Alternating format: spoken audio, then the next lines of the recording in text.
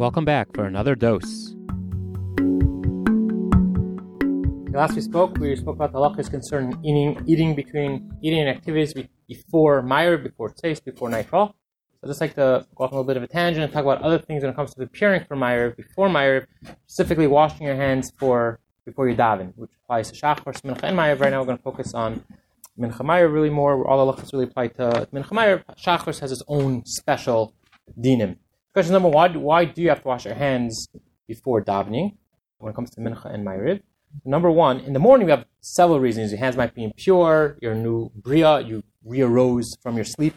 However, when it comes to, so number one, your hands might be impure. So you got that at least by Mincha Maariv. There's an additional reason which applies to tefillas as well, which is not specifically waking up in the morning. The Ramban, Nachman is right when it came to in the halachas of the Kiyar, the Kohanim, the priests who wash their hands before their service. Nachmanides explains, he gives two reasons. One is more of a Kabbalistic reason. The main reason he writes, a practical reason, is that you don't come to the king's table and serve him, which that's what the Kohanim were doing. They're dealing with the bread, they're dealing with the meat, they're dealing with Hashem's food, so like quote unquote.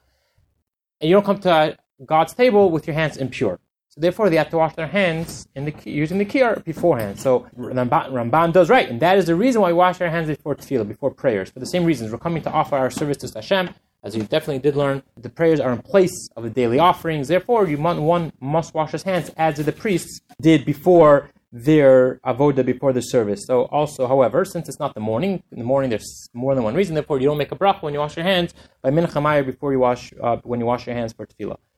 Now, if you can't access water, then what happens if there's no water? So then it's going to start depending if your hands are halachically impure or they're not dirty, but the halach is you're supposed to wash your hands. That's to wash your hands.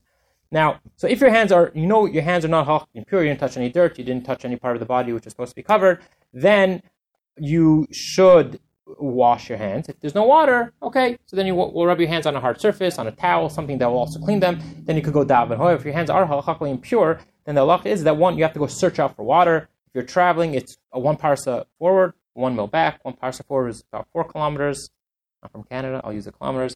And 1 mil back is about 1 kilometer backwards. Now, if you're not traveling, what's the halacha?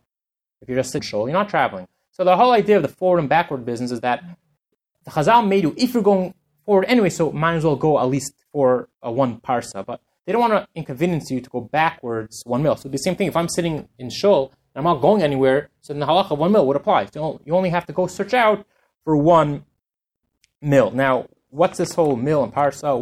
So we said it was a kilometer, but is that walking 1 kilometer, or is that the distance of 1 kilometer? Of course, this makes a big, huge difference. We have cars nowadays, and they had horses as well. So do you have to drive the distance of 1 kilometer, or the time it takes to walk 1 kilometer? The idea of 1 kilometer is based pretty much is 18 minutes. So the amount that talks to walk 18 minutes. So do you have to drive 1 kilometer? You have to drive a distance of 18 minutes, which is a lot more than 1 kilometer.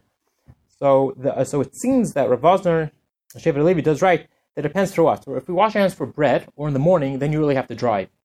You have to drive 18 minutes. However, when it comes to Mincha Maariv, which is not as important, there's not as many reasons as we have when it comes to bread. And it comes to the washing your hands in the morning, therefore, it's the distance of 1 kilometer. So if you have no choice, if there's no water within 1 kilometer distance, you do not have to go out and search for it. Now, if there's no water, what you do is you have no choice. You rub your hands as much as possible on a rough surface or on a towel. Now, how much you need to cover? Allah is you were supposed to cover like in the morning, you're supposed to go until the entire hand.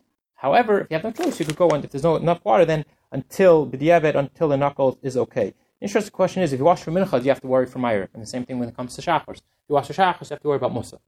So the overall idea is that if mincha Maariv is one shot together, then it's not a problem. We're not going to start it, and we're not going to assume you made your hands impure during that time. Same thing with shachars to musaf. However, in a case like there's a kiddush between, like we do on Rosh Hashanah perhaps, between shachars and musaf, if you're not 100% sure that your hands are clean, which is going to be pretty hard when it comes to a kiddush, then we're going to assume that your hands are dirty and you should wash your hands before musaf. Now, what if one does not wash his hands? What's halacha? Do you have to read daven? So I just quote Mishabura. He brings down V'das Rabam v'hechid v'tzarach lital yadav loynata v'gamlei naka isam b'tzur afil b'diavad intiflas tefila v'tzarach in ladina. According to the Rambam, if your hands are halachically impure and you did not wash them with water, nor did you rub them with some rough surface, then you have to read daven. That's the psak, that's the halacha of the Rambam. However, the Mishmur finishes off, however, nowadays we don't chayzer mispal. However, this one bring up this idea of the Rambam, the severity of washing your hands. According to the point where, according to the Rambam, you would have to redaven. We don't go like that halacha, but one should try as much as possible to wash his hands before davening.